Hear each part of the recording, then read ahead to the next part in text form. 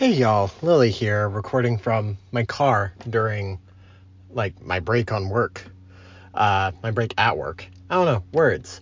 I just wanted to give y'all, a little update on what's going on with the podcast and, make sure, we haven't, just disappeared. We were not planning on taking as long of a break as we have.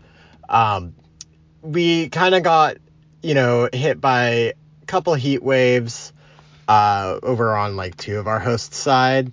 Not me, but Quinn and Sam, they they had to deal with some hot heat.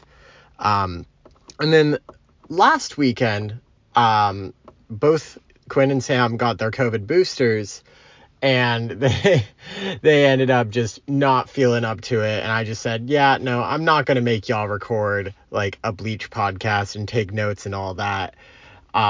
So this weekend was actually on me. I just got hella burnt out just because I've been running a Star Wars Edge of the Empire campaign. I just got back into full-time work after a month off because of medical leave.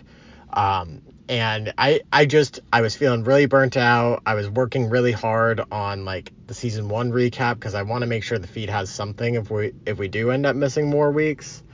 But it just was going very slow, and it hit Saturday, and I just said, I think the plan for right now is just I'm gonna try and have this recap out by next week,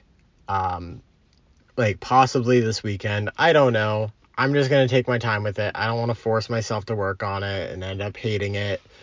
And we will just come back to this next week. Come back to Bleachcast next week. So we're planning on actually recording and releasing an episode. Just continue where we have been, in the filler New Captain Amagai arc. And we're going to hopefully, get that done this weekend and release it next Tuesday, as normally scheduled. And hopefully we should be back on track.